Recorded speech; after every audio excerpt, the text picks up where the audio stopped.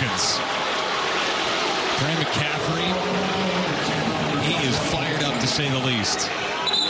An attack for Fran McCaffrey. Oh boy.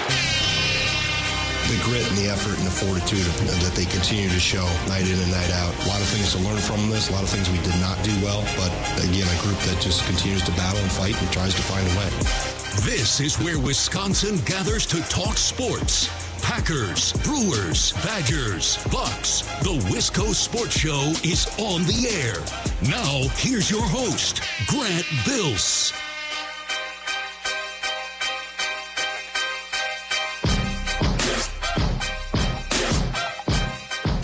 Okay, I got to start the show with a PSA, public service announcement. I got to make this very clear. I got to explain myself.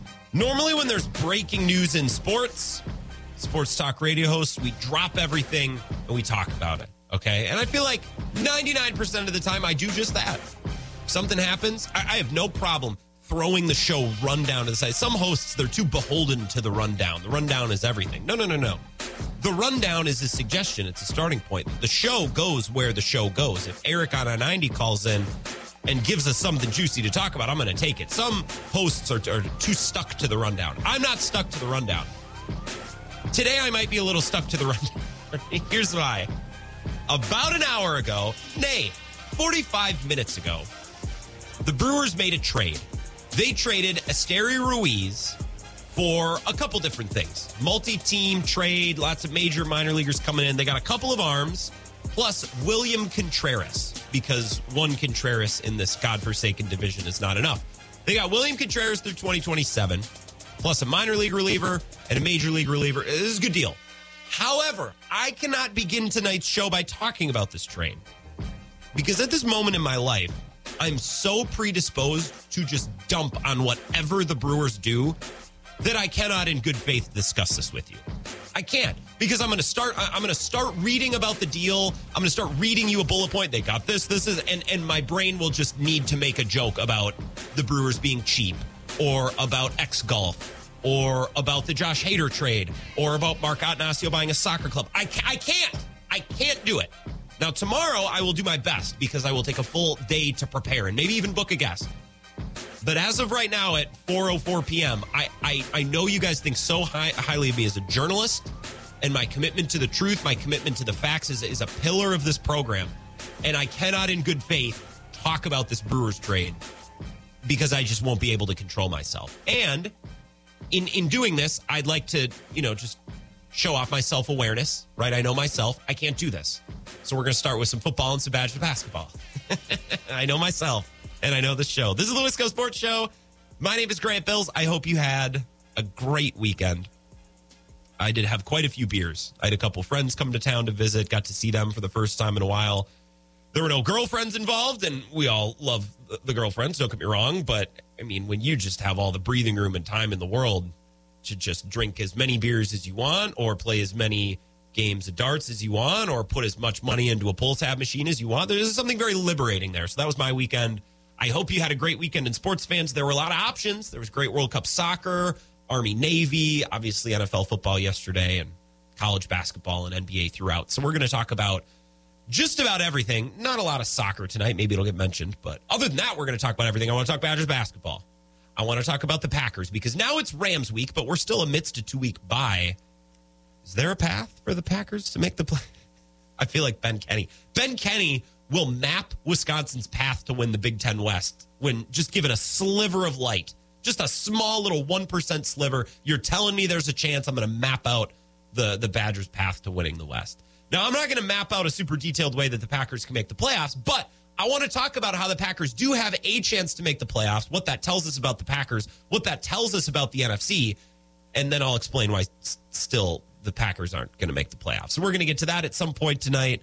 And maybe, who knows, the Bucks won a great game on Friday night. They lost a brutal one last night, so maybe they'll come up as well. 608-796-2558 and Twitter at Wisco Grant. That's how you get connected with the show. If you want to be a part of the show, otherwise, sit back and listen. That's fine, too.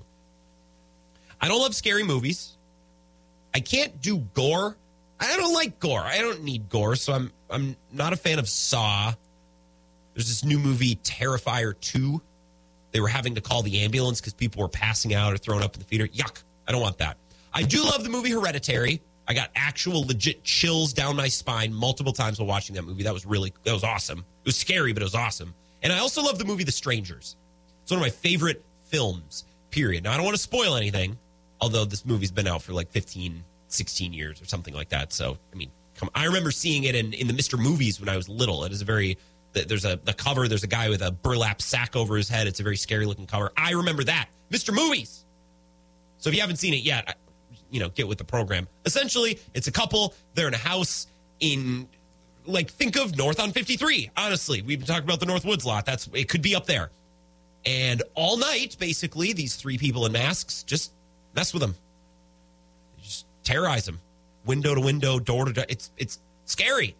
And at the very end of the movie, the next morning, after this night of being terrorized, they're like, why are you doing this to us? And the villain who's in the mask just kind of calmly says, because you were home. He's like, wow, that's dark. Because you were home. So this weekend I was thinking about this. Between soccer, college football, college basketball, and the NFL, I probably watched more sports this weekend than any weekend in weeks. Why? Not because the games were good or because they were games that I cared about. I watched the games because they were on. That was my theme for the weekend. Because they were on. Because the games were on. Because the teams were on. Because the sports were on. I watched because I could. Right? Friday night. Got some friends in town. Like I said, I'm not dialed into what's going on in the sporting world. I don't have to go on air until today. It's been 3 days, 4 p.m. I got all the time in the world to catch up on whatever. We get to our second bar of the night. What's this? Bucks are playing the Mavericks. It's 11:30 p.m. Look at this. We have basketball at the bar. I saw about 3% of this game up until the final 5 minutes. I maybe caught a glimpse out of the corner of my eye, checked the score on the game. But I tell you what, those final 5 minutes meant everything. I was ready to throw hands at the bar. When Giannis fouled out, I was pissed. When the Bucks stole that game and Chris Middleton won that game, I was ready to jump through a steel door. I kind of ran through a brick wall. That was Friday night. Saturday morning, my buddy is a psycho, so he had everyone up at 8:45. Why? Because he wanted to get everyone up. Next thing you know, I'm watching Morocco-Portugal. Because it was on. I'm not a diehard Morocco fan. I'm not a diehard Portugal fan. I don't know my ass from a hole in the ground when it comes to soccer, and yet I was watching because it was on. By 1 p.m., later in the afternoon, we're at a house on French Island. We're watching France play England. I thought it was hilarious. We were on French Island watching the French play soccer. It's really not that funny, but I got a chuckle. Why were we watching France play England and Harry Kane missing penalty kicks? I was watching because it was on. Right? Next, we end up going to a bar in the afternoon. The house party was getting a little stale that we were at. All right, let's go out onto the town. We want to play pull tabs, play darts, watch Army Navy. Hell yeah. I'm no diehard of the service academies or the triple option, but I watched Army Navy because it was on. Right? And this game, Army Navy went to overtime. Honestly, there may not be a better format for any specific team or matchup in professional sports or amateur sports, quite like our college football overtime format and Army Navy. Just cut out the middle 80 yards of the field or 60 yards of the field. We'll take out all the punts and just let them start close to the goal line. I love it. It made all the sense in the world. When that game went to overtime, I'm like, oh, this is going to be great. Because now these very limited offenses don't have to traverse 80 yards. They can just go 25. It's perfect. Army Navy hadn't been to overtime ever under these current rules. I believe I saw on the TV. And it was great. It was perfect. Because it's not like these offenses can drive up and down the field anyways. And I'm living and dying with every snap of the ball like I graduated from West Point last year. I mean, I was into this thing because it was on. Later, Saturday evening. I know I'm just taking you through my weekend, but we head downtown. We go out 3rd Street, downtown La Crosse. One of my buddies, who's a beverage salesman, has an event. So we're slugging cheap drinks and we're putting in raffle tickets to win dumb prizes. And all of a sudden, what's on the TV? Wisconsin volleyball's on the TV. Hell yeah. The whole bar is into it. Nobody in the bar went to Madison, or very few did, I presume, because we're in La Crosse. None of us are volleyball diehards. But I'm watching and I'm cheering. Why? Because it's on. And it was a bummer the way they lost. That was a bummer. Serve errors, ladies and gentlemen. You can't err on your serves. Those are free points you're giving away. It's like missing free throws. Just killer to watch all night. But between 2 soccer games, both of which I watched in their entirety on Saturday. England-France was unbelievable. Harry Kane just putting one over the crossbar. Screw Harry Kane. I didn't barely even know who he was. I did, but it was like in some deep recess of my brain that got activated when I was watching on Saturday. I was like, oh, Harry Kane, I know who that is. For whatever reason, I just really wanted to see France win. I like watching France because they have really good players. Sue me. I like watching the famous soccer players that are really famous everywhere in the world. Morocco, Portugal, France, England. I was dialed in. Army, Navy. I was there for every play. Then there were some college basketball games on. I just needed something on at the bar to focus on in between throwing darts and eating cheese curds. Then on Saturday night, I'm watching Badger volleyball like it's the only sport in my life. I need Badgers volleyball. I need them to win this game, and unfortunately they didn't. I was just watching sports up the wazoo on Saturday, not because I care about any of the games or the teams, but because they were on the TV. It was great. Now, yesterday was a little different because I think a lot of us just watch NFL to watch NFL. I don't need an excuse to watch NFL games. I don't need to be at a bar to watch NFL games. I will seek out NFL games in a way that I won't seek out the World Cup, won't seek out Army, Navy. I watched Vikings-Lions yesterday because I was actually fascinated by the matchup. I was very interested because the Vikings have been stacking up wins. Yeah, they've been close wins, but they've been stacking up wins, and Kirk Cousins has looked good, and this defense, Darius Smith, Danielle Hunter, look good.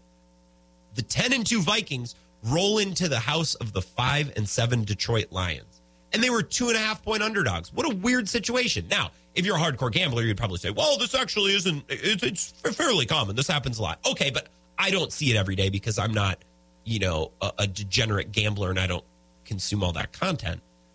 10-2 Vikings, a 2.5-point underdog to the Lions in Detroit yesterday. Coming into yesterday, they showed this graphic during the game. The Vikings were 4-1 since week 9 with a point differential of -19. Not great. Not great. Vegas knows. For everyone over the last week, it's like, why is Detroit favored? Vegas doesn't know what the hell they're doing. Oh, they don't? Okay. Yeah, sure. Yeah. Vegas is idiots. Free money. Go ahead. Put your mortgage on it then. This game was not close. Now, what was the final score? The final score ended up being 34-23. It wasn't even that close in the second half. But no one really let this game die. We were all sitting on the edge of our seat watching this game. No one looked away, and we kept saying, this is the exact type of game the Vikings would win, and also the exact type of game the Lions would lose, right? It was checking all the boxes of a game that the Lions would blow and the Vikings would come back and win, and it would have fit the format of everything we've seen so far this year. It would have stuck to the script, right? But the Lions were able to hang on. And I don't even want to be anti-Vikings today, other than they're a rival and they're a team that I don't like, but I'm more pro-Lions today than I am anti-Vikings. Jared Goff looked really good yesterday. That throw down the boundary, I think it was to DJ Chark down the left side. Oh, you see the float it had on it? That looked like Joel Stave in his prime, shooting one to Jared Abbrederis down there. That was pretty.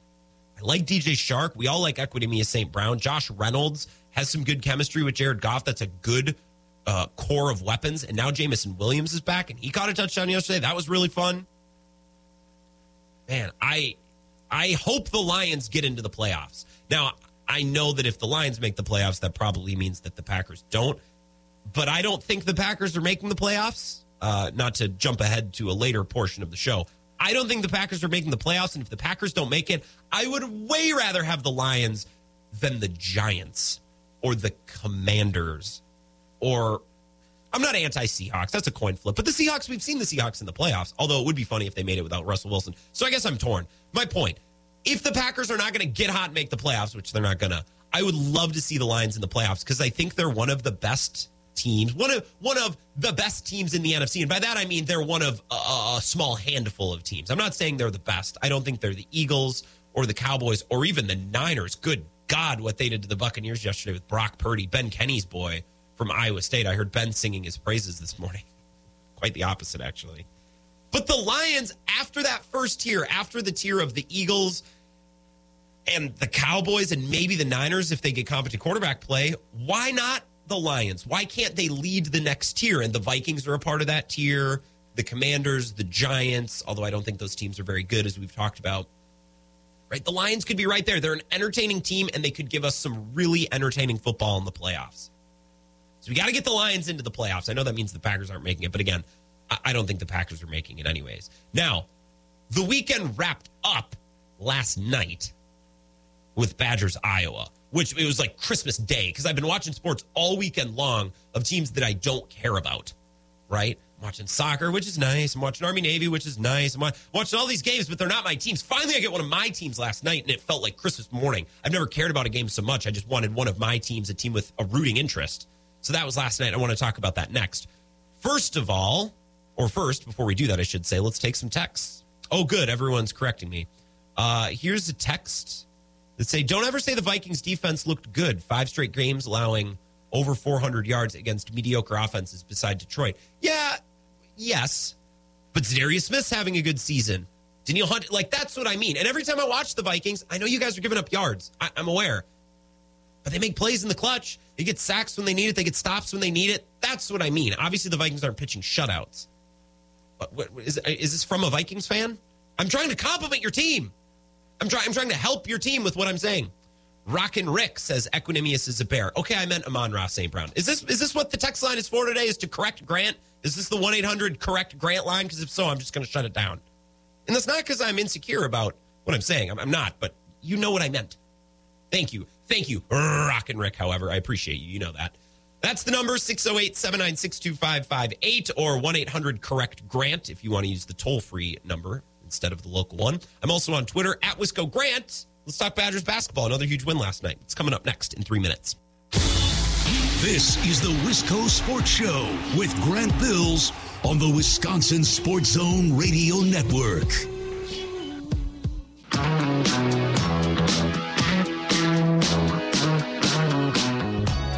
Wisco Sports Show. My name is Grant Bills. Going to do plenty of Packers stuff tonight.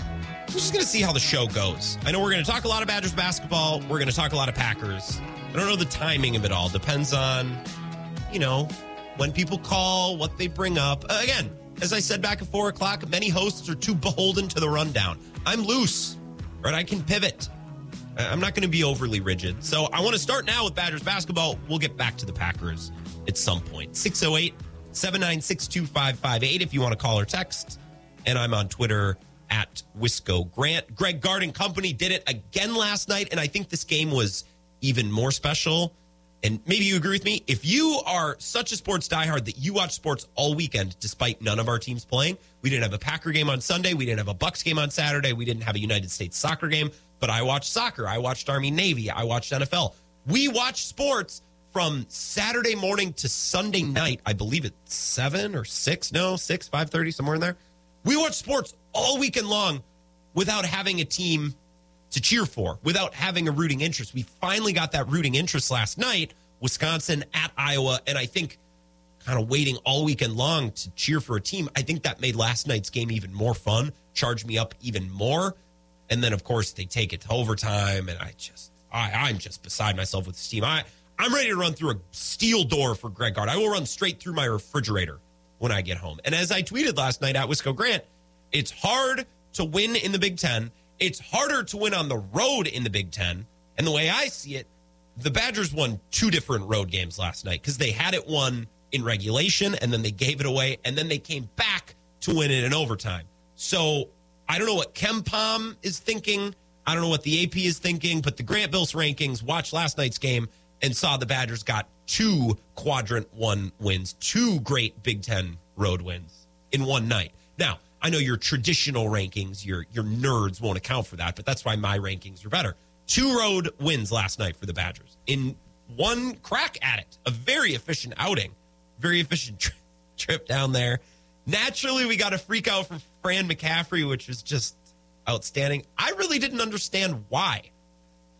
Right? I've been listening to, the Zone a lot today because they talked about Badgers basketball this morning. So I was listening to Ebo and Rowdy, and then, our friend Ben Kenny stops in after 9. So I was listening to those 3 knuckleheads go back and forth. And tonight I'm going to make some time. I think I'm going to work out after work and turn up Zach Heilprin. He's got a new episode of the Swing out. I'm very excited about that. Did anyone explain today, or did anyone have it explained why Fran McCaffrey was losing his mind? Because I watched his postgame presser today, and he wasn't asked about it.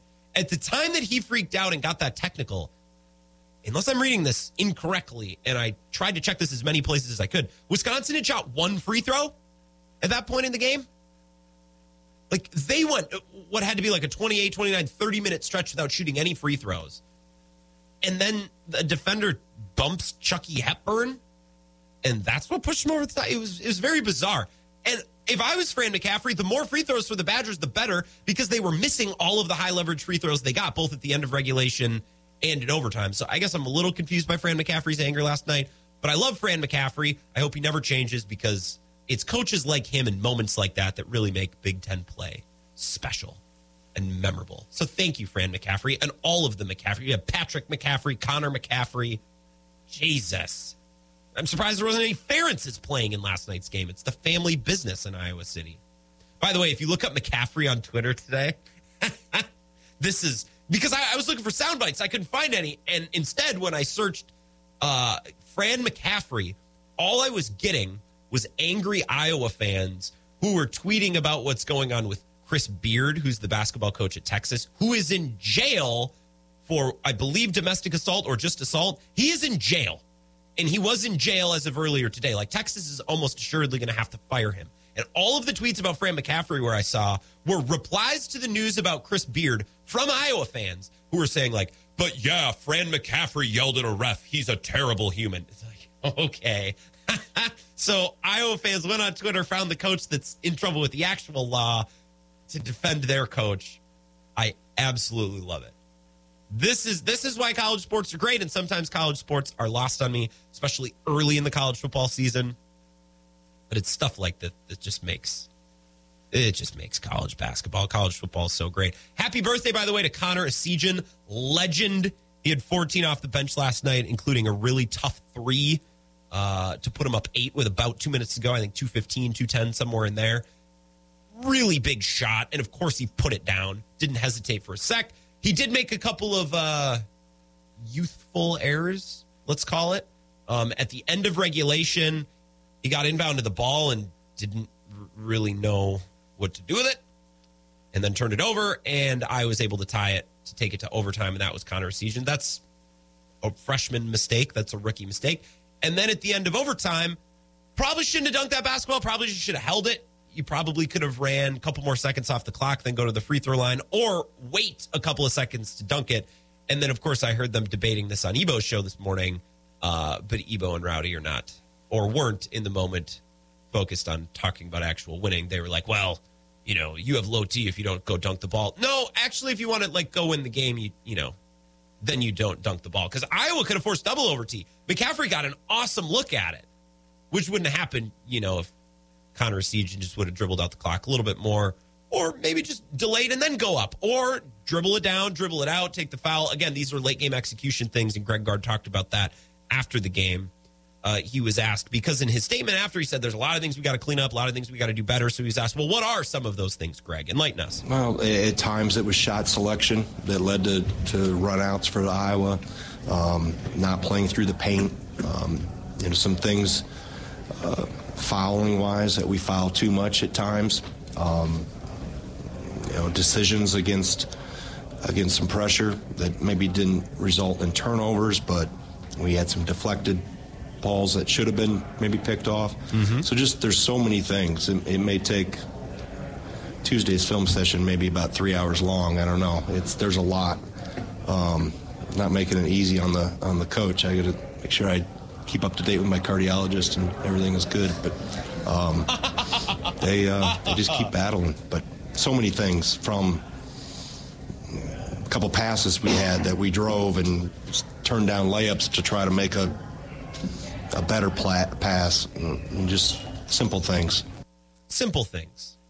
We're making simple mistakes on complex plays, as Aaron Rodgers once said. There's subtlety in simplicity, right? So my first instinct would be to simplify things even more. Simplify some things. Simple, simple, simple, simple. It's the sound of me throwing. I just threw something at the door. I didn't fall over. I have fallen off the chair, though, during the show. Greg Gard talking about some of those execution issues. Obviously, you got to hit your free throws. They're free. Not to be that guy, but we could save ourselves a lot of heart palpitations, a lot of stress. Just make some free throws. And, of course, Tyler Wall in overtime, when it felt like they were about to pull away and win this thing, cash both free throws, no issue. Then he gets up there with a chance to ice the game, put it to 5 or even 4. No, Lord, no. Lord, no. Make those free throws. God, how could you? So let's sharpen up from the free throw line, although Tyler Wall did hit that go-ahead 3. Maybe it wasn't a go-ahead 3, but it's a huge 3 from the left wing. Also, don't look now, Jordan Davis is making winning basketball plays, which is no surprise because he's a winning player from a winning program that won at a very high level for years, made a lot of state tournaments, and also, just so we don't forget, I think La Crosse Central not only goes to state in 2020 if the pandemic doesn't shut the season down, I think they win. What they did to Onalaska that year, Jordan Davis, Johnny Davis, but also people forget Devon Fielding played a huge role in that game as well. That's not really relevant to this conversation. I just like talking about La Crosse Central basketball. Jordan Davis has played in a lot of big games and has been trusted to make plays in big moments of big games against really good competition. Right? So I, again, as I will probably all season, will go to bat for Jordan Davis because Jordan Davis misses a shot and everyone acts like he's a bum. Hello, it's college basketball. Carter Gilmore, I think one of the three-point shots he shot last night is still rolling. It's probably rolling down the tunnel in Iowa's basketball stadium. That's how bad of a shot it was. College kids sometimes stink, and they sometimes make stinky plays. They all do. Not just Jordan Davis, but because Jordan Davis has a brother that's better than him, everyone thinks he's a bum. He's not. He's a good player. And he's maybe the most natural-looking basketball player they have out there. When he shoots, again, not to keep quoting Ben Kenny, but his Jordan Davis take is correct. Every time he shoots, it looks great. That counts for something. Stephen Crowell takes a 3. I'm afraid they're going to bust the backboard like Bango did the other night. Although Stephen Crowell looked like Kareem in crunch time last night with that floater. I want to talk more Badgers basketball. I want to talk more Packers. We can continue all of this, but I'm woefully late for a break. 608-796-2558. Call and text on the other side of the break. You can always tweet me at Wisco Grant. Wisco Sports Show back in 5 minutes. This is the Wisco Sports Show with Grant Bills on the Wisconsin Sports Zone Radio Network.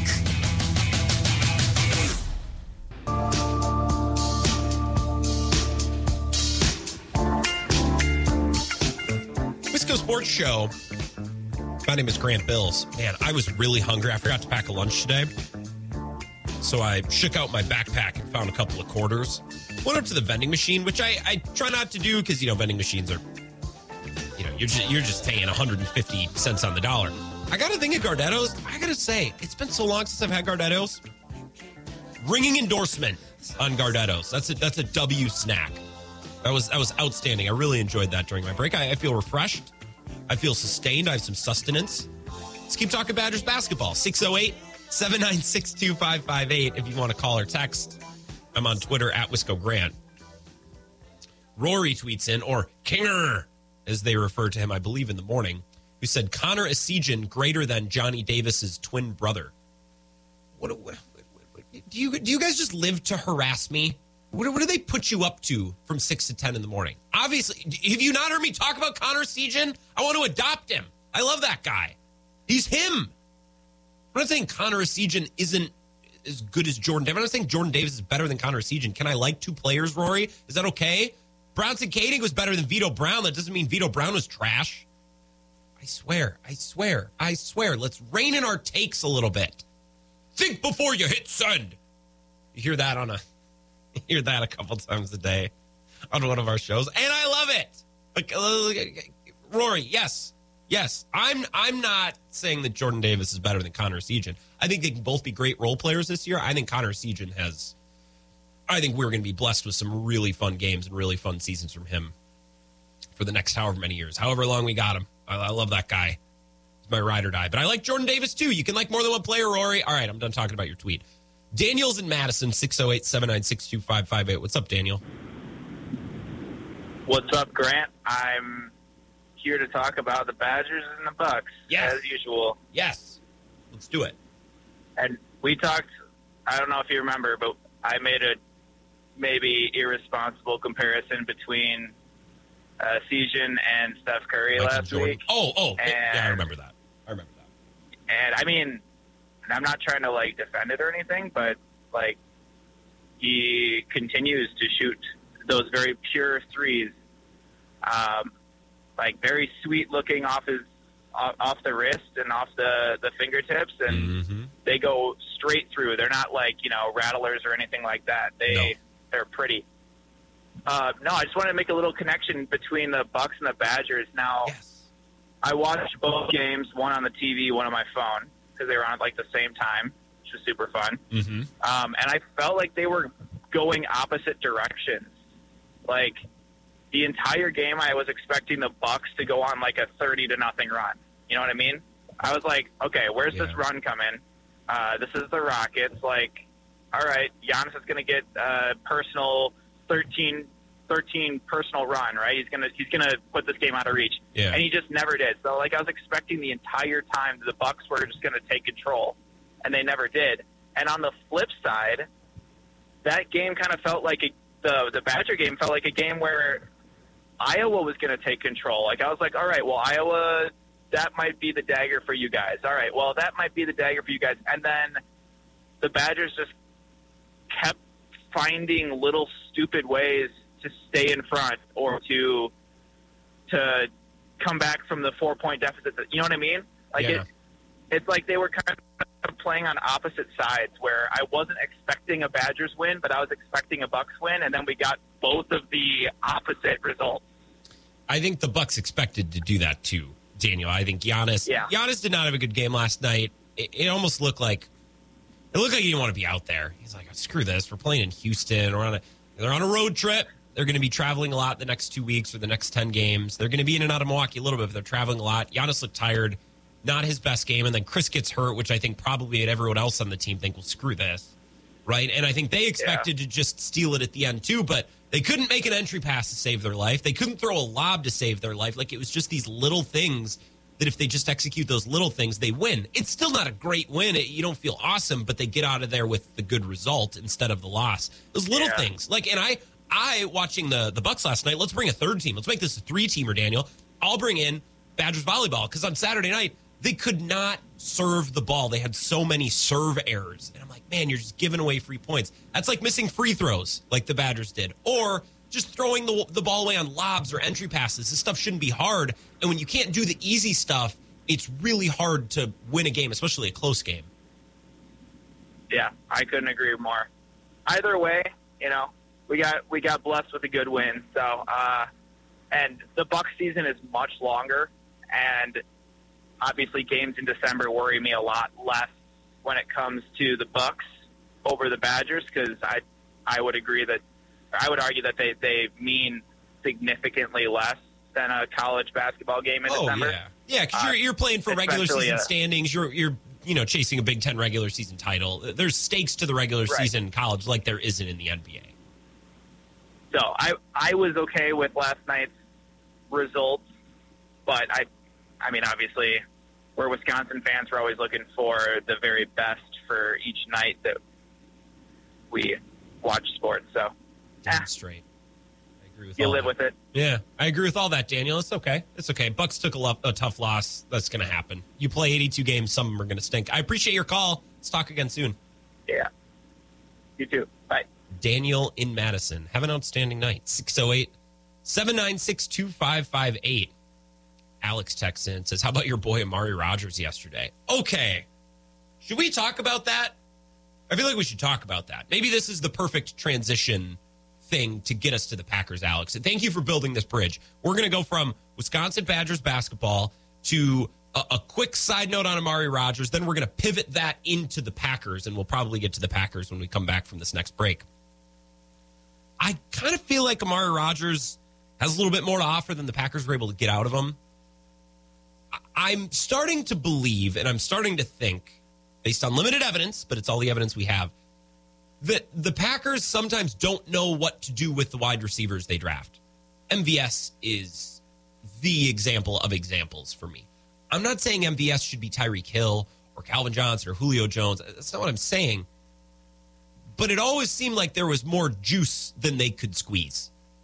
It's like, okay, so we're just going to use this guy to run 45-yard bombs, and he's going to drop 2/3 of them, and then we're going to get pissed, and there's going to be a lot of angst, and he's going to feel a lot of pressure. That doesn't seem ideal for anyone. Well, he's a burner. We drafted him to take the top off the defense. Well, yeah. Prince Fielder got paid to hit home runs. That doesn't mean he couldn't hit singles and doubles, too. right? Like we can run MVS underneath, let him catch and then run, like we've seen the Packers now do with Watson, or use him in the Tyler Ervin role, put him in motion, like we've seen with Christian Watson. So to the Packers' credit and to Matt LaFleur's credit, I think they learned from MVS how to better use Christian Watson. Christian Watson is more talented. It's obviously why he was drafted 5 rounds higher. But I do think they learned from MVS, okay, we drafted this guy. He's big, he's tall, he's fast. We don't just need to use him as a deep threat. Meanwhile, I'm sitting here in the studio thinking, hello. Been saying that for years now. And it's very typical of the Packers needing to fail at something before they can then do it correctly. See Matt LaFleur. There's a million examples. Now I'm watching this Amari Rodgers thing, and I'm like, man, I'm not saying Amari Rodgers is this superb wide receiver, but the Packers haven't needed superb. They've needed competent next to Devontae Adams. I feel like they drafted Amari Rodgers, and they're like, well, we're going to start you returning punts and kicks, and then as you age, you will age into the wide receiving core as veterans leave, and then the Packers are like, just kidding, we're going to trade for Randall Cobb, and we're going to force you to return punts until you can do it correctly. And if you can't do it correctly, we're going to get rid of you. Well, that doesn't seem productive. Doesn't seem like the best way to go about that. I don't know. Some of these wide receivers that have left Green Bay, hell, Equanimeous St. Brown has looked good in moments for the Bears. Again, not a world beater wide receiver, but pretty solid. And that's what they've needed. We've been looking for solid next to Devontae Adams for years, and they could never find it. And I feel like it was there. They just didn't know how to cultivate it. They could never squeeze the lemon for all that it was worth. 608-796-2558. Cornhole Roller. We're here to celebrate another Badgers basketball victory. How sweet is life like this? Life like this sure is sweet, ain't it, Corn? It is amazing. It is a victory Monday. Screw the Packers. Yeah. Go Badgers. Greg Gard, silent assassin. How many times does it need to be said? And happy birthday to Connor Essegian. Yeah. He is him. King. How do you think he's celebrating today? King. I bet he's getting 500 shots up in the gym. That's of course he is. I love how he tweeted his own birthday. Like, hold on. You retweeted it. Let me go find it. I'm going to read this here. Blessed to go around the globe another time. This past year has blessed me in so many ways on Wisconsin. What a king. And he even had to correct himself because he meant to say around the sun, because around the globe doesn't really make too much sense. But wait, I didn't even. So he's got a little humility in him too, which is great. Yeah. We want a player that's able to learn from their mistakes. It seems Connor Essegian may have done that last night with a flub at the end of regulation. Was it Jason Kidd that once said we're going to turn this team around 360 degrees? Yeah, that sounds like a kid line. Yeah, that sounds like something he would say. Well, what did you think when you were watching last night's game? What did Cornhole Roller see when he watched the Badgers win in Iowa in overtime? I mean, I was ecstatic with how they were playing up until the last minute of the game. And then the minute that McCaffrey hit that three to tie it up, I thought for sure they would lose in overtime. I just think momentum on the road, Big Ten opponents, the McCaffreys were just kind of starting to get really hot towards the end of that game. I thought there was no way the team, would play for another 5 minutes and come out with the win. But, overtime, they were looking really good. They were continuing to trade baskets with Iowa. And, I mean, Stephen Crowell on that Kareem Abdul-Jabbar jump hook. That was unbelievable. That might have been the best play he's made in his career as a Badger so far. That was, you know what? I talk about the Timberwolves. Like, if you could just combine Rudy Gobert into Karl Anthony Towns and make them one, you'd have a center. I kind of feel the same way about Tyler Wall and Stephen Crowell. Is if you could put Tyler Wall's skill set in Stephen Crowell's body, then you'd have one center. And Tyler Wall is a great player. He's just undersized. Like, if you could combine those two, if you could get Wall's game into Stephen Crowell's body, we'd be getting somewhere. Also, with Tyler Wall, what thoughts were going through your head the minute he did that kind of quick three? I think it was in overtime. Yeah. Poor shot selection, but it worked out. And I think Greg Gard talked after the game. He's like, this team is going to kill me. We need to review some of the shot selection stuff. But it went in. Look, I don't mind because it's Chucky Hepburn. I trust Chucky Hepburn to make good decisions. And after that, you're not sure because Essegian is great, but he's a freshman. He's going to have limited opportunities. Who else? Like, I want Tyler Wall to take the reins and take control in games. Maybe not with pull-up threes, but it worked. Yeah, that's kind of where obviously the game turned, is that Tyler Wall and then Jordan Davis back-to-back threes. That's why I thought they were going to lose going into overtime, is because how could you have expected Tyler Wall and Jordan Davis to hit back-to-back threes? I mean, nothing they've done all season has shown they're capable of that. Yeah, but I might have. I'm getting close to issuing an apology on Jordan Davis. Oh, he's stepped up. He has stepped up. Not there yet, but I'm close. Okay, can I make this? Will be my Jordan Davis say, and then I got to take a break. But this is what I want to say about Jordan Davis. This is a college basketball team, and it seems like this fan base, we're picky, we're selective on who we expect great basketball from. When in reality, Chucky Hepburn is a great basketball player. Tyler Wall is a very good basketball player. And I think the rest of the team is kind of up in the air. But when Jordan Davis makes a mistake, it's open season on him. When Steven Crowell makes a mistake, or when Connor Sejan makes a mistake, it's like, oh, it's college, you'll have that. I feel like we're grading Jordan Davis on a tougher curve. The guy makes great plays. He makes mistakes and he misses shots, but that's college. Everyone's going to make mistakes and miss shots for the most part. Yeah, I think it's just tough because of who his brother is and who he was for the Badgers. Like, you just kind of have those built-in expectations that, oh, it's the same DNA, maybe there's something in Jordan as well. Well, Jordan, so, I think that's where the steep expectations are coming from. So, seeing you brought it up, I love talking about La Crosse Central basketball. I watched all of those games for the final 2 years that Jordan and Johnny were leading the team. Johnny was definitely the guy that ran the show and he was taking the shots, but Jordan Davis, first of all, defensively was unbelievable. Getting out in transition, he always shoots with such confidence, and I can appreciate that.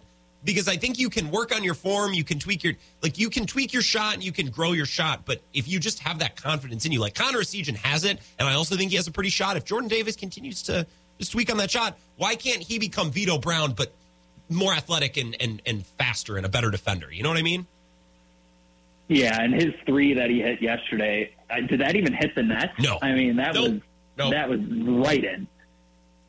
Corn, this is great. Life like this sure is sweet, Corn. I do, unfortunately, have to take a break. Thank you for calling in and talking Badgers basketball with me today. I love this.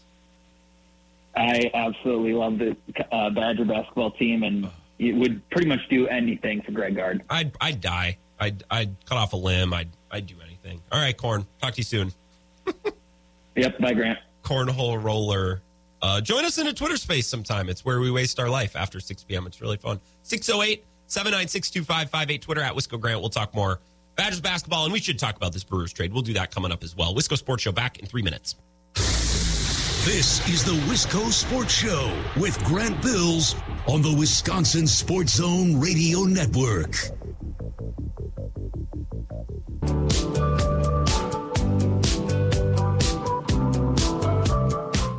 Wisco Sports Show. My name is Grant Bills. Going to give my very limited take on the trade that the Brewers made today, because we should talk about it. I don't want to go too deep into the weeds because I want to do a little more research. I want to think about it more because I'm just so predisposed to make fun of the Brewers and hate what they do right now. And I don't want to do that with this trade because I think it's a good trade. So we'll talk about that in a couple of minutes. First, real quick, Mike in Windsor. Let's get him in before 5 o'clock. What's up, Mike?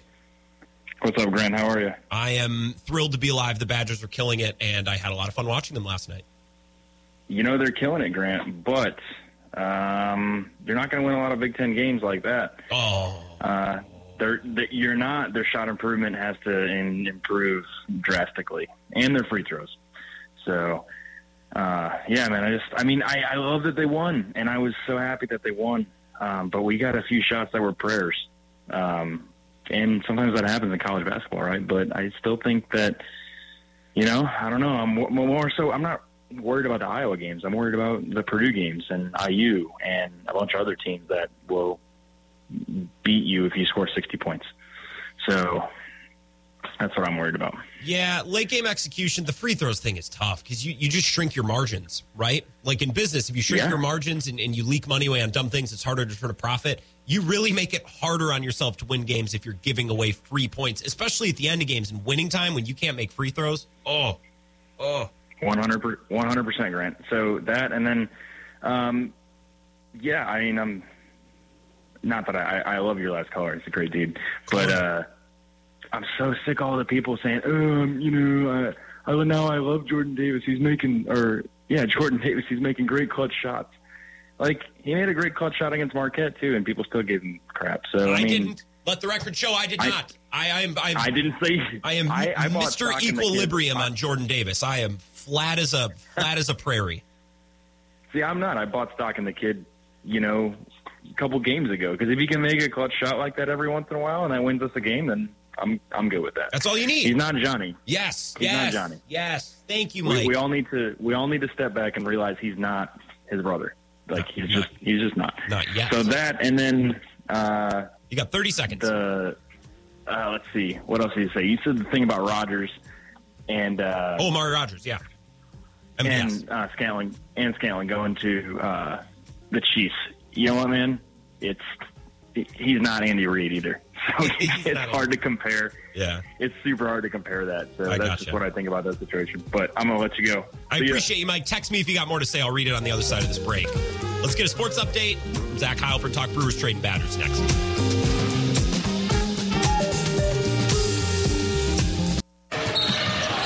a foul on Perkins. Trey McCaffrey, he is fired up to say the least. An attack for Fran McCaffrey. Oh, boy. The grit and the effort and the fortitude that they continue to show night in and night out. A lot of things to learn from this, a lot of things we did not do well, but again, a group that just continues to battle and fight and tries to find a way. This is where Wisconsin gathers to talk sports. Packers, Brewers, Badgers, Bucks. The Wisco Sports Show is on the air. Now, here's your host, Grant Bills.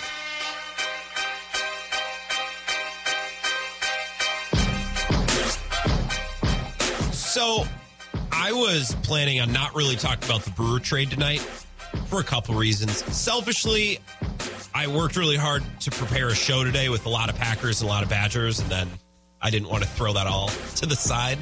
So, selfishly, I did all this work, and it'd be like making a big meal and then needing to throw it out and make another meal, whatever. But also, as I said back at 4 o'clock, I didn't really want to deep dive the Brewers trade tonight because I'm so predisposed to just hate everything the Brewers are doing right now that I honestly feel like I'm going to struggle to talk about it objectively. I'm going to want to make a joke about Topgolf. I'm going to want to make a joke about the restaurant to be named later, which was named today. Incredible. I'm going to struggle to talk about it.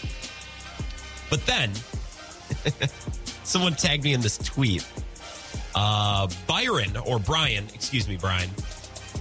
he tweeted this. Brewers make a major trade, turn on at the game Milwaukee, and they're talking about Tom Brady not taking a shower. Cool.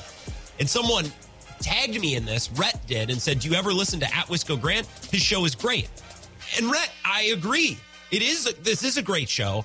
The problem is you're shouting me out for being the guy that would talk about the Brewers trade, even though I said I won't talk about the Brewers trade. So now for you, Rhett, and for, I think, the goodness of the show, we got to react to the Brewers trade because it's breaking news, and that's why we listen to live radio, right? So let's talk about the Brewers trade. If you want to talk about Badgers basketball, I'll take your call. We can do a little mix and match, get two birds stoned at once type of thing here. 608-796-2558. That's the number to call and text him on Twitter as well. At Wisco Grant. Let's go to Richie in Eau Claire. Richie, it's been a while. What's up? It has. Well, we've been depressed because we haven't had any good Brewers news to talk about. So it's finally something to bring us out of it here. Wow. I also love that I'm coming on. I love that I'm coming on right after a Trailer Park Boys reference. What did I say? I didn't even know. Said getting two birds stoned at once. Oh, yeah. Okay, to be honest with you, I didn't even know that was from Trailer Park Boys. One of my college buddies said that all the time. And he loved Trailer Park Boys, which now makes sense. But, Richie, you're also coming on. The Brewers made a big trade, and we got to talk about that. But they also named the restaurant today, which I am just psyched out of my mind about.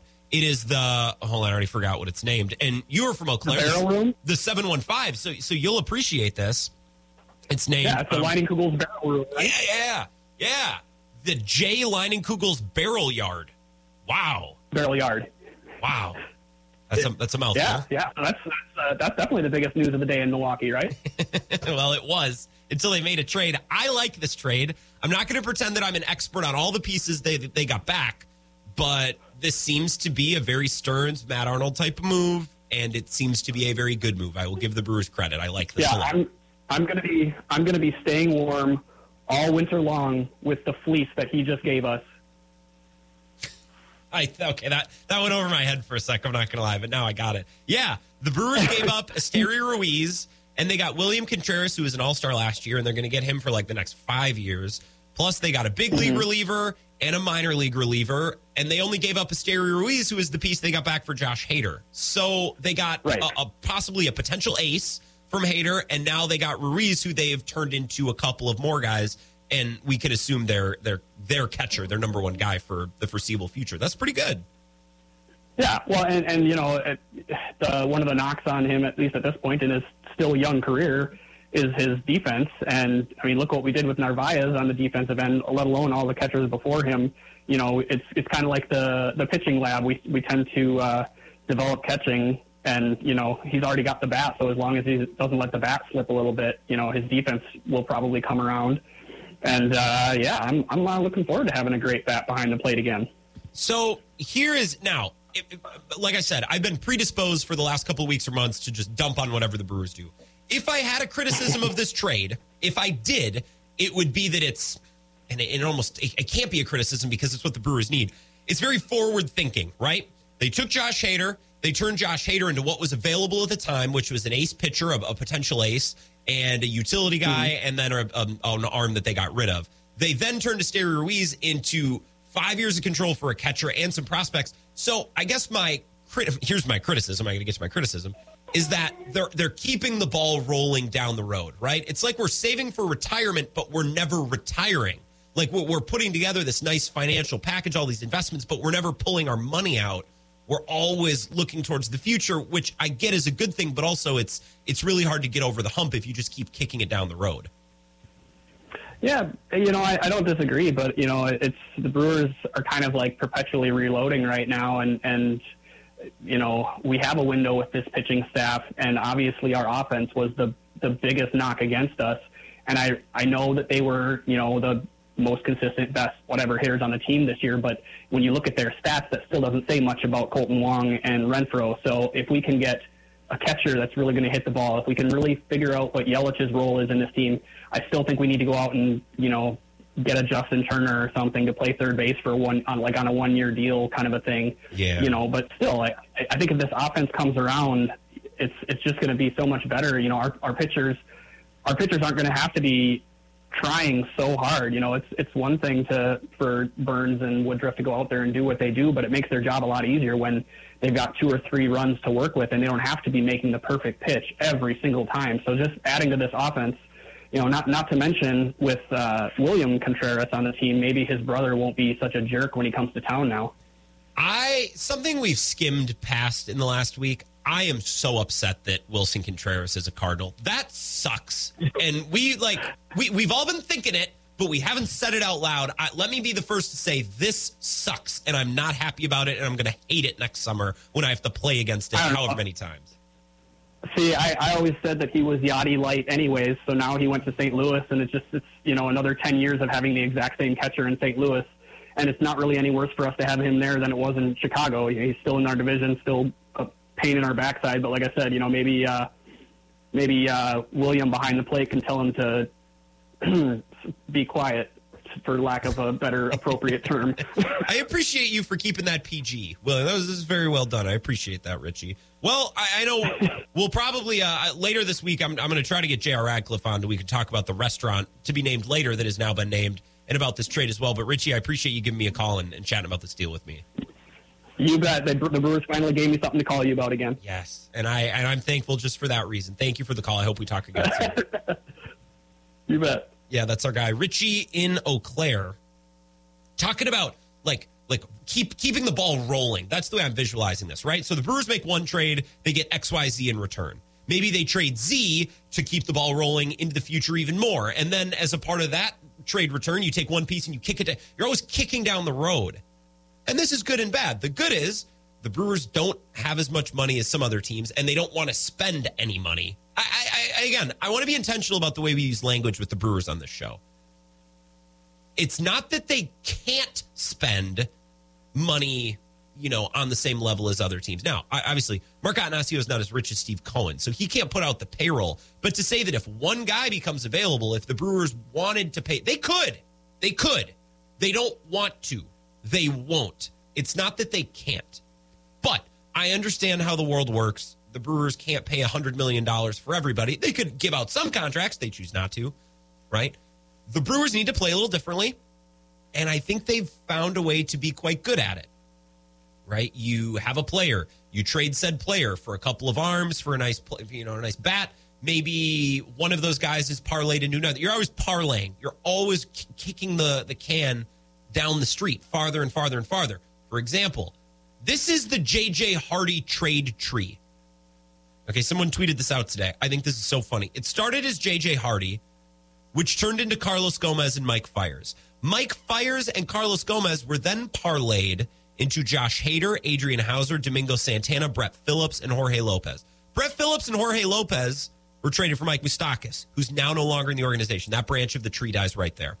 Domingo Santana was traded for Noah Zavolis and Ben Gamel. That branch of the tree stopped right there. Also traded for Adrian Hauser and Josh Hader. Adrian Hauser's still in the organization. Adrian Hauser then became Dinelson Lamet, Taylor Rogers, Esteury Ruiz, and Robert Gasser. Taylor Rogers and Dinelson Lamet have gone. That branch of the tree is dead. Robert Gasser is still in the organization, and Esteury Ruiz has been traded for Justin Yeager, William Contreras, and Joel Payampas. I don't know how to say that. But it could very well stand to reason that William Contreras in 3 years, in 2026, is dealt for a similar package they dealt somebody like Josh Hader for. You get a major league arm, a minor league arm, and a bat. And then you take one part of that trade to then roll into the next part of the trade. The Brewers just keep it going, which is good. It keeps the roster going. It keeps the financials. It keeps the team control balanced. The bad part is your roster is just kind of staying stagnant. So if the Brewers are trying to crescendo in a certain season to really go for it, I'm not saying go all in, but to have your team be better this year and next to go for it, this strategy, well, it doesn't work, right? Because then you end up trading Josh Hader when you're in first place to keep things rolling, right? It would be like saving for retirement. You're putting money into your 401k, putting money here, mutual funds, rolling it in. And all of a sudden you're 65 and you're still putting money in. It's like, wait, no. Now I want to pull it out. I'm buying a boat, right? I'm starting to take money. I'm going to start getting money back. I need to start reaping. Less sowing, more reaping, right? It'd be like 95 years old. You start, I got to put $400 this month into my 401k. No. Take that to the supper club around the corner. Buy fish, Grandma.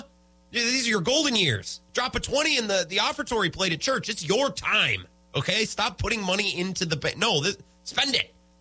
And the Brewers are perpetually saving for retirement. And when they have a chance, like I thought last year was a great chance to really have a solid core and to be a little bit more aggressive, maybe pull some money out of that 401k. No. Keep adding. They keep adding. We're going to trade Josh Hader. We're going to keep it going. And again, it's a strategy that helps them stay relevant. I don't know that they're going to be great this year. The Cardinals got better. I think the Cubs are going to get better. They could still get a really good shortstop because I think they're willing to spend. The Pirates are going to get better. I don't know about the Reds. And the Brewers, I think, have at best stayed the same. So we could talk about sustained success. Sustained success is what? I mean, they missed the playoffs last year. So if we stay in that play next year, I don't know what we're sustaining. We're just treading water. Let's say that. Sustained success makes it sound like we're crashing into the NLCS every year. We're not doing that. We're treading water. We're keeping our mouth above the waves. Hector's in Onalaska, 608-796-2558. What's up, Hector? Hector is in Westby. Oh, you're down in the district. I didn't move. I didn't move, but I am still working. I am heading to stop 52 of 77. I love that. So the joys of 4:30 sundown is now I get to just creep up on people's houses and have fun with that. So I don't have much to contribute with the Brewer talk because I've been working, so I didn't even know they traded until you said it on your show. So it really was breaking news. Yeah, that's why I'm here. For me, yeah. My I guess what I was going to say is more Packer based, because every team that they play between now and the end of the year, they already have the recipe for success versus them. Because you watch what the Chargers did last night versus the Dolphins. Yep. Press coverage, shut down Tyreek and Waddle in a way that no other team has done this year. It was almost embarrassing to watch them do that. The Vikings... Tua had 10 completions, right? That's it, I think. 10. Yeah. That's it. And they were just talking about him for MVP. And just like that, snap of a finger, one bad game, 10 completions, and he's out of the race. So, with the Vikings, you just watch what the Lions did against them. That should be easy to replicate. Of course, the Lions will be at the end of the season. That will be a good game. But you got games between now and then. It'll be interesting to see, I guess, how Joe Barry adjusts to that, because the coverage that they have been running is not going to work against the teams that they have left. It'll be adjustments every week. It'll be different schemes every week. And honestly, the fact that they didn't get somebody different to call defensive plays during this bye, I feel like was a mistake, because I just don't see Barry making those changes. It'll be, maybe. There's a first time for everything, but it's a little bit concerning to me, just to be fair. And I think I'm going to be watching a lot more Packers and Ravens for the rest of the year, because I don't know about this third string. He's no Brock Purdy. Let's just say that. No Brock for the Ravens. Oh my God! What a world we live in, where Brock Purdy lit it up against Tom Brady yesterday. That was bizarre. Mr. Irrelevant to the peak of relevance. It's one of those stories that you love to see, and then now all of a sudden, you see Tom Brady yelling at his star receiver, and all I heard all day today from Jim Rome and Dan Patrick shows, and then they're talking about, where's Tom Brady going to go? He's definitely not staying in Tampa Bay. So no, if it'll be interesting to see. $5 million, the Raiders would take a hit if they cut Derek Carr, and then Tom. Oh, did I lose you, Hector? What did I say? Kind of a thing. So it'll be interesting. Is all I'm saying, Grant. And I'm bored and lonely, so that's why I'm yammering. I'll let you get back to your show. Okay. And you have a good rest of your night. I got to finish up these routes, and then I'm going to slave over dinner, get some McDonald's on the way home. Hell yeah. I love that, Hector. Have an awesome night, and drive safe down in the district. Don't let Eric come into oncoming traffic and smash your FedEx truck up. I love what you said about the Dolphins and the Chargers game last night, because the Chargers came in last night and said, we're going to press. We're going to press Jalen Waddle. We're going to press Tyreek Hill. We're going to get up. We're going to get physical. We're not going to play off. And it worked really well. Now, that's not to say that defense will work every week all of the time, but it worked really well last night. And you juxtapose that style of defense to what we see with Joe Barry when they're playing off coverage, or with the Vikings. Hey, Vikings fans, look at us. We're not so different. I see tweets about you guys wanting to fire Ed Donatel because of soft coverage. Hey, we're not so different. We are the world. Look at us. Look at, who would have thought? Huh? I'm looking at Mina Kimes' tweet from earlier today. This is where I saw it. When Hector was talking, I was trying to find this tweet. The Vikings are allowing 9.23 yards per attempt playing off coverage this year.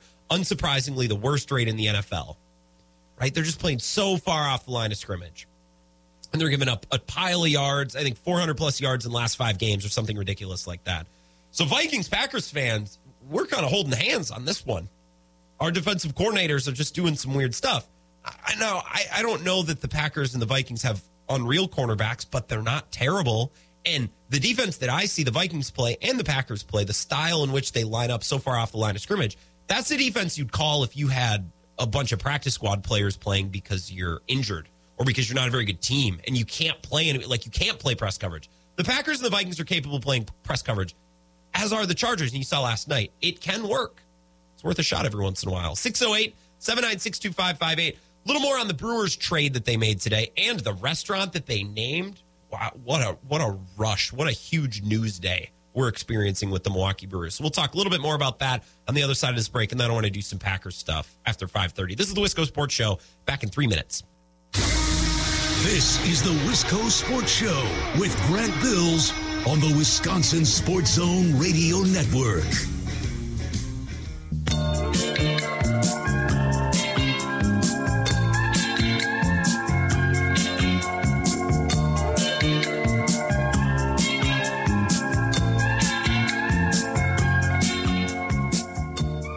Wisco Sports Show.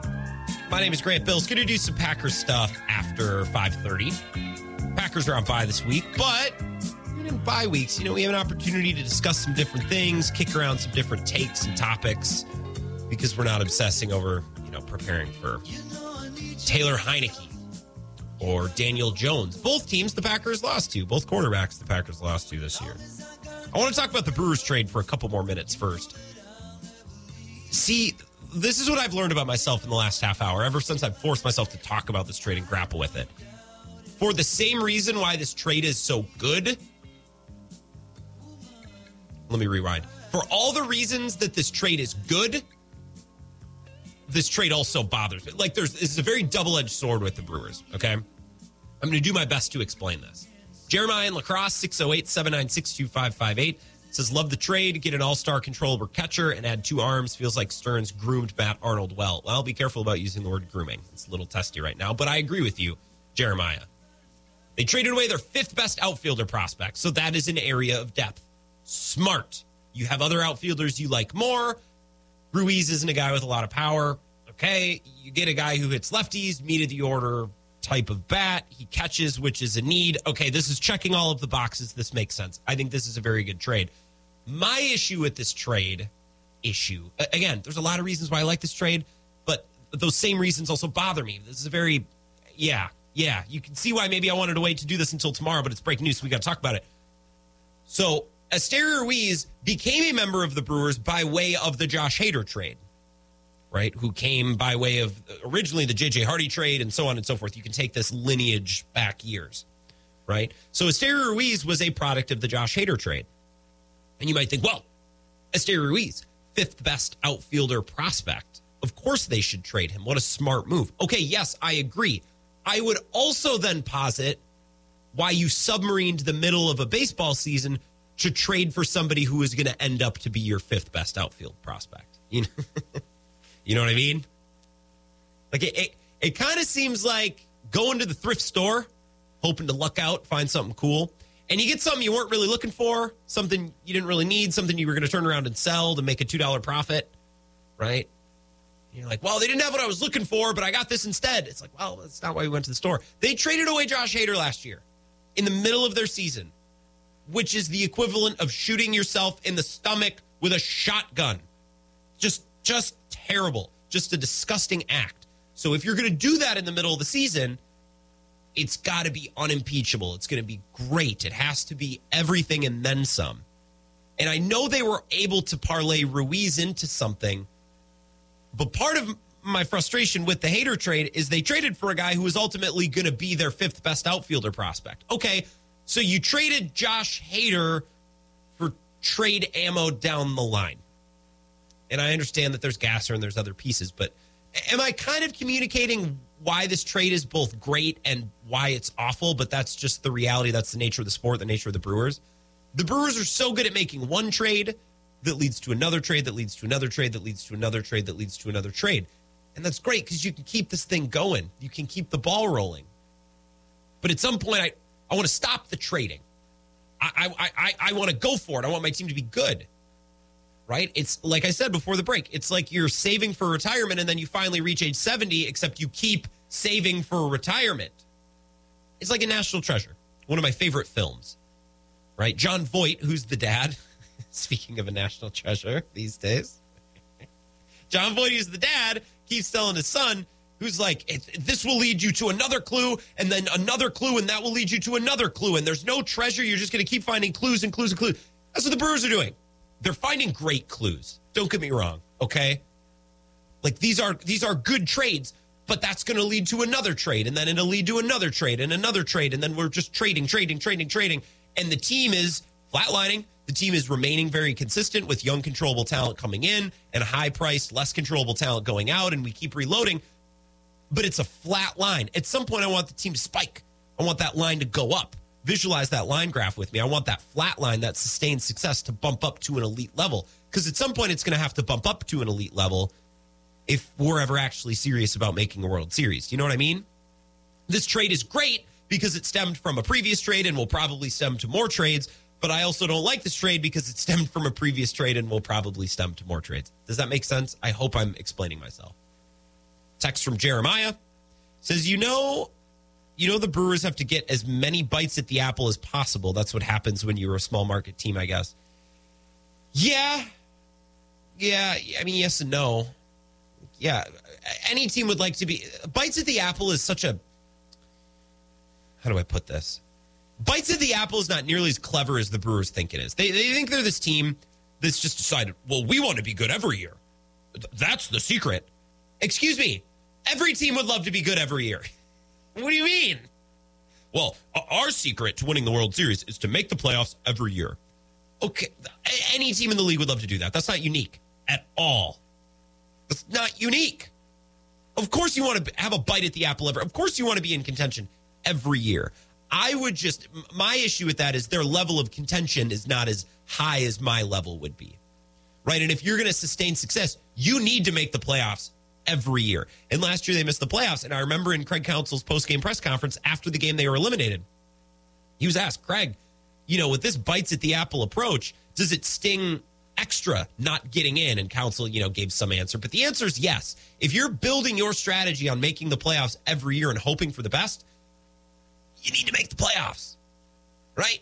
Now, if you're going to go all in and then come crashing back down to earth, okay, fine. Then you end up missing the playoff. But this isn't supposed to be an ebb and a flow. This isn't supposed to be an up and down, especially in an NL Central that was putrid last year and will be much better this year. The Cardinals got better. I think the Cubs will get better. The Pirates will be better. Pirates will be more annoying than ever. Man. Mike in Colorado says, sounds like the Brewers might have solved two problems at once. What do you think? Maybe the Brewers are trying to get rid of the evidence remaining from the bad Chater trade. Yeah, get it all out. Get it out. Take out the trash. Anyone who was involved with that trade's got to go. Jason says, taking more bites at the apple is almost a triggering effect for me or us Wisconsinites. Yeah, I don't like that phrase. Mark in Eau Claire says, maybe the new GM is cleaning up the mess that was made from the Josh Hader trade. Yeah, maybe he just wanted the pieces out of town. I don't know. Again, it's good. This trade is great because they give up their fifth best outfield prospect. All right, it's position depth. I also don't like this trade because that fifth best outfield prospect was only in our system because you lit the team on fire last year to trade Josh Hader. Does that make sense? I need to write this down. I need to sit down and write this on a legal pad in a way that makes sense when it comes out of my mouth and not just in my brain. Let's take a break. I want to talk Packers coming up next. I got some NFC things. It was a very interesting day yesterday for what I have casually labeled tier 2 contenders. We'll talk about that, what it means for the Packers, what yesterday meant for the Packers as they were on their bye. Wisco Sports Show back in 5 minutes. This is the Wisco Sports Show with Grant Bills on the Wisconsin Sports Zone Radio Network.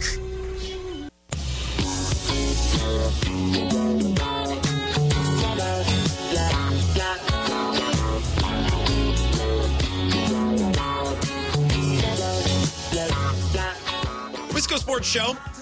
A lot of good Badgers talk today. Some good Brewers talk, too. Excuse me. I'm doing my best to articulate why this is a good trade. Yes. Even me, I'm as jaded as the Brewers, or I'm as jaded on the Brewers as anyone. Anyone you'll find in sports radio, sports media, I am jaded on the Brewers. And my first response when I saw this trade today was to make fun of it in any way I could. Working in jokes about Topgolf, working in jokes about Hank the dog and how there's been like 3 different ones and they think we're too stupid not to notice. Like all of the things, yes. I'll say this is a great trade. Like for what the Brewers are trying to do, this is a well-executed on-brand trade. But for all of the reasons this trade is good, it also frustrates me because the order of operations the Brewers are using, it drives me nuts. I think the best example, the best way for me to word this so far is they traded away Esteury Ruiz, who is their 5th best outfield prospect. Great. You're trading from a position of depth. Totally good. The bad part of that is you blew up your season last year to trade away Josh Hader for a guy who ultimately turned into be your 5th best outfielder prospect and someone who is very expendable. Expendable for a good trade, for a good cause, but expendable, right? So it's a double-edged sword. For all of the reasons this trade is great, it also frustrates me for all of the same reasons. So we can continue to talk about that. If you want to talk about Badgers basketball, a couple of big-name recruits, a cornerback and somebody else announced, I know, super professional. A cornerback and somebody else committed to the Badgers today. Maybe that's what Vagabond John wants to talk about. 608-796-2558. What's up, Vagabond John? Man, I was getting all amped up for a Brewers take. We can do that too. We can do that too. And to broaden it to a greater Wisconsin sports fan take, and then that hunger commercial right before it where they're talking about all the hungry kids hitting me. I'm like, yeah, man, I'm getting amped up about baseball. Yeah, in December. What am I doing? I'm listening to everybody talk about this Brewers trade, and woe is us. We're only on the edge of playoff contention every year.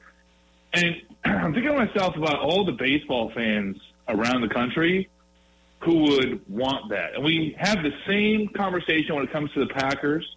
Like, oh, dear Lord, Packer fans have to go a year without making the playoffs.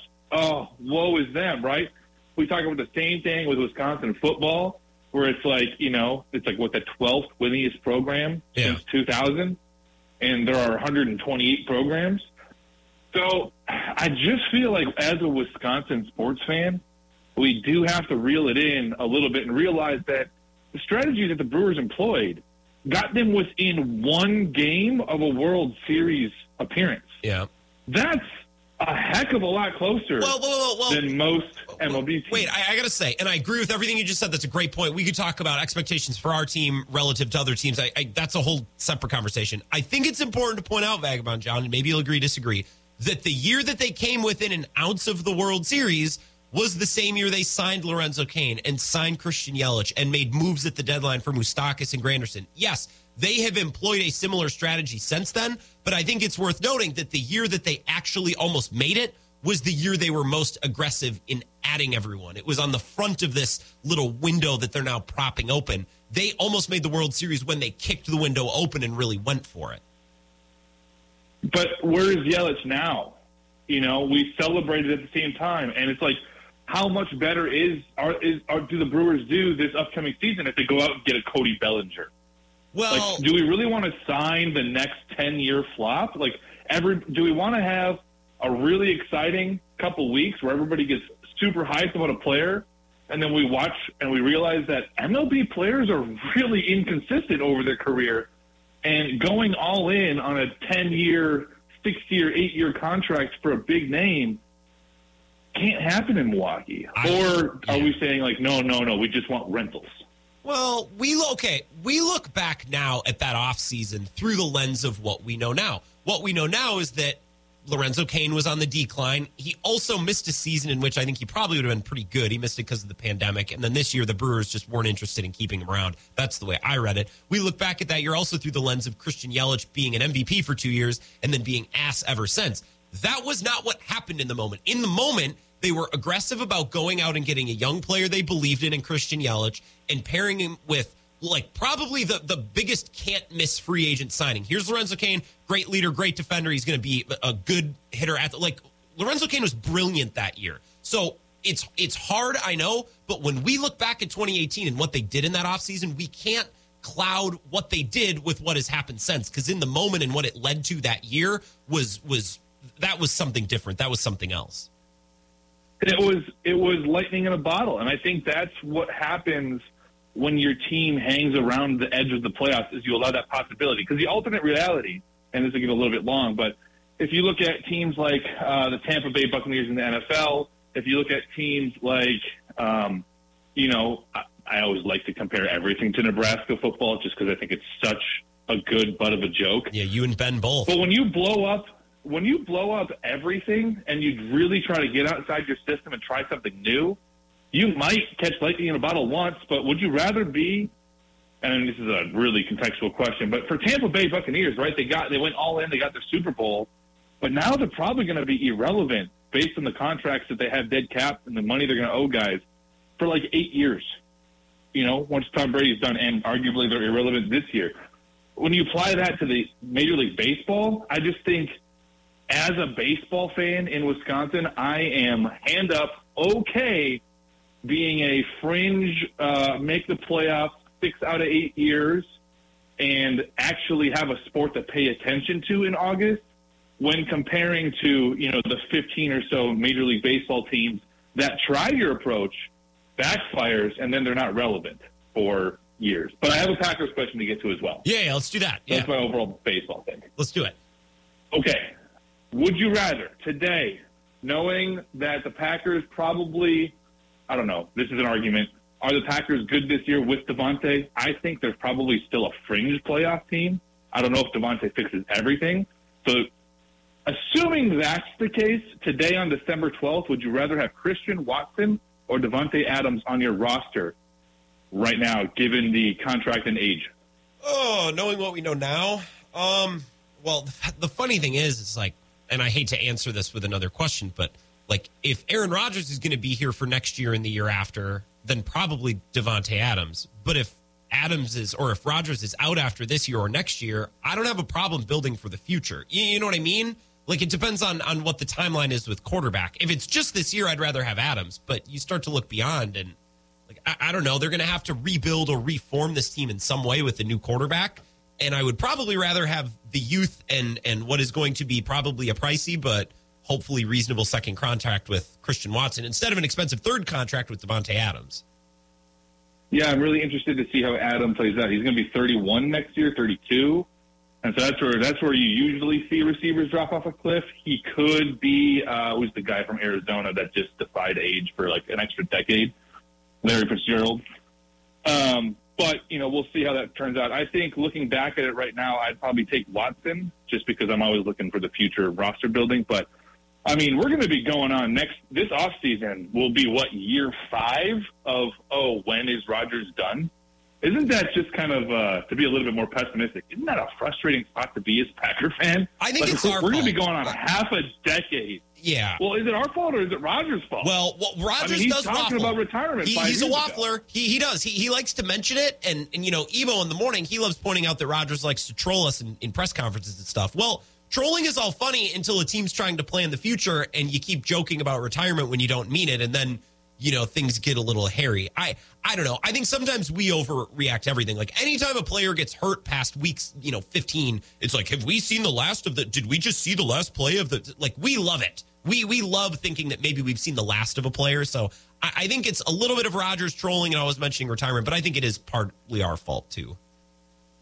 And then last point that I wanted to squeeze in if I had time. Yeah. How frustrating is it to have top 5 picks in the NBA just become out for the season? Now we don't get Chet or the other guy. Yeah, we don't get Cade. I get all excited. Yeah, I get all excited for NBA draft prospects and I want to see what he does. And then you remember that, he might not be good for 4 years. Yeah, and he's probably not going to play for a year and a half is typically how it goes. Yeah, and they're pulling a David Bakhtiari. It's fine, whatever. All right, man, I'll let you go. I appreciate the extra time, and I'm excited to try my first ever Hello Fresh box. So that's what Vagabond John has one on tonight. Go off. Enjoy. Tell me how it is. Vagabond John, I appreciate the call. We covered a little bit of everything there. I want to go back to the very beginning of his call because he did something that, callers do a lot. Just sports fans in general do a lot. Well, I'm sure the Athletics or the Mariners or the Rangers or the Rockies would love to be the Brewers. Yeah, but you know what? Like the Rockies and the Athletics and the Rangers didn't draft and develop Corbin Burns and Brandon Woodruff. They didn't acquire Freddie Peralta. They didn't acquire Adrian Hauser. They didn't acquire Josh Hader. They didn't acquire the Brewers get credit for all the things that they have done. And when you're a good team and you've amassed talent and you have elite talent, Cy Young talent at the most important positions, I hold you to a different standard, right? Well, the Detroit Lions would love to have the Packers success. Well, then you know what? The Lions should find a quarterback. The Lions should find a head coach. The Lions should do all these things. It's not like luck and chance is separating the Brewers from the Athletics over the last 5 years or the Packers from the Lions. The Packers have done things. They have done baseline objectives of team building that the Lions haven't been able to do. So I'm not going to compare those two teams, right? It would be like comparing the high school physics student to the 5th grade math student. So, well, the 5th grader would love to be able to, well, yeah, I'm sure he would, but that's not how things work. Like, you got to graduate middle school. You got to work your way up in the world. Like, the Lions need to work their way up in the world. The Athletics need to work their way up in the world. They need to try to win. I'm not going to compare these other teams and their fan bases. Well, they'd love to be the, yeah, I'm sure they would. They should work harder. They should try harder. They should be smarter. Eric on I-90, 608-796-2558. What's up, Eric? Well, I was very disappointed yesterday, Grant. Disappointed. How so? Oh, and your Vikings? My Vikings. Yeah, the Lions looked good. I'm not even anti-Vikings after that. I'm just pro-Lions. The Lions are a real team. This is what I would say, Kevin O'Connell, if I could sit down and have a brief conversation with him today. Okay. If you're going to continue to use the luck that we have been showered with all season, once in a while you have to use your head. Because if you don't go for 2 and just kick the extra point, and you don't have some trick play on first and goal from the 5, and you keep yourself in this game, then luck can help you. Yeah, yep.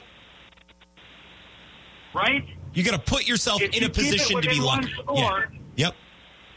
Put yourself in a position that freak interception or that one mistake makes a difference for you. And it was poor coaching. Can't blame this one on Kirk Cousins. Bad defense. Kirk was good. Well, right. I mean, it was somebody had to have the worst defense of the weekend, and the Packers were off. So then it's Minnesota, right? Mm-hmm. I mean, that's just the reality of it. So, no, I was disappointed. I wanted to let all the callers know and all the listeners that I'm very disappointed, and I'm very sad today because some people are going to like that the Vikings suck today. No, I take no pleasure in your pain and then the pain of your fan base, Eric. Come on now. The Lions are very good. When everyone was saying today, well, the Vikings' luck ran out. No. I think the Vikings played a really good team that made some really good plays. They got a fake punt. They executed there, and the Vikings defense couldn't get them off the field. That's not luck. The Vikings have gotten lucky in moments. They've gotten unlucky in others. Yesterday, it wasn't about luck. They played a really good team at their place, and the Lions played really well. I would agree. And Detroit wanted it. You could tell that. Oh, yeah. Detroit wanted it more than Minnesota wanted it, without a doubt. Wow. How was your weekend, Eric, before I let you go? Was the rest of your weekend good? Oh, it was all right. Okay. Yeah, how was your weekend? It was nice. Hey, guess what? I did something funny. I think you're one of the few people on the planet Earth that'll find this funny. I, on Saturday, was with a couple of friends, and we were going to watch the soccer game between the French and the English, France and England. So you know where we went to watch it, Eric? You know where we went? We went to French Island. What do you think of that? That's funny. I know. That's perfect. I know. Because you were sitting there, and you're like, hey, we're watching it on French Island. That's exactly what I knew you were going to get this. And then you laughed. And then people didn't get it. And then we left. But I would have gotten it. Yeah, I know. I would have said that's funny. It was fun. We lit about $50 on fire on the pull tab machine. Yeah, I did. It was a good time. Now back to real life. It's fine. We can talk more football tomorrow, Eric. I got to take a break. I'm sorry, bud. Yep, talk to you later, bud. Yeah, have a good one. Our friend Eric on I-90. That's Eric's sense of humor. He did refer to Lake Namakagon as Lake Vietnamakagon last week. I don't think that's not offensive, right? No, that's just funny. Let's take a break. 3 minutes. We're back. We'll wrap up the Wisco Sports Show next. This is the Wisco Sports Show with Grant Bills on the Wisconsin Sports Zone Radio Network.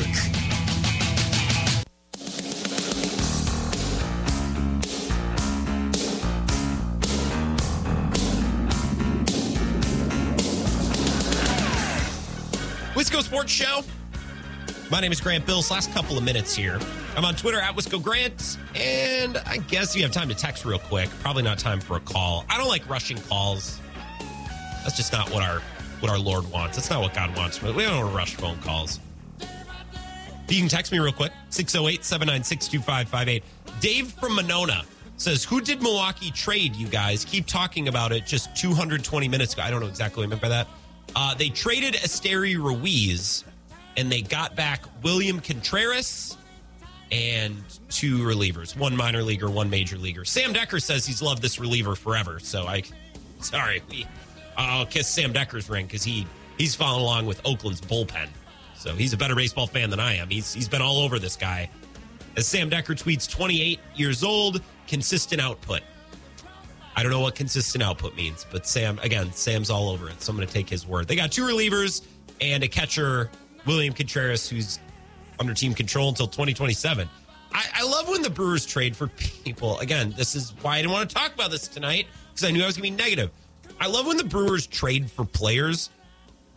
Very many of us, we don't ask the question of whether or not the player is good. How much team control? How many years can we trap this guy here before he's got to leave to make actual money? Again, I think this is the best way I can sum up my thoughts on this Brewers trade. This trade is good because the Brewers only gave up their 5th best outfield prospect.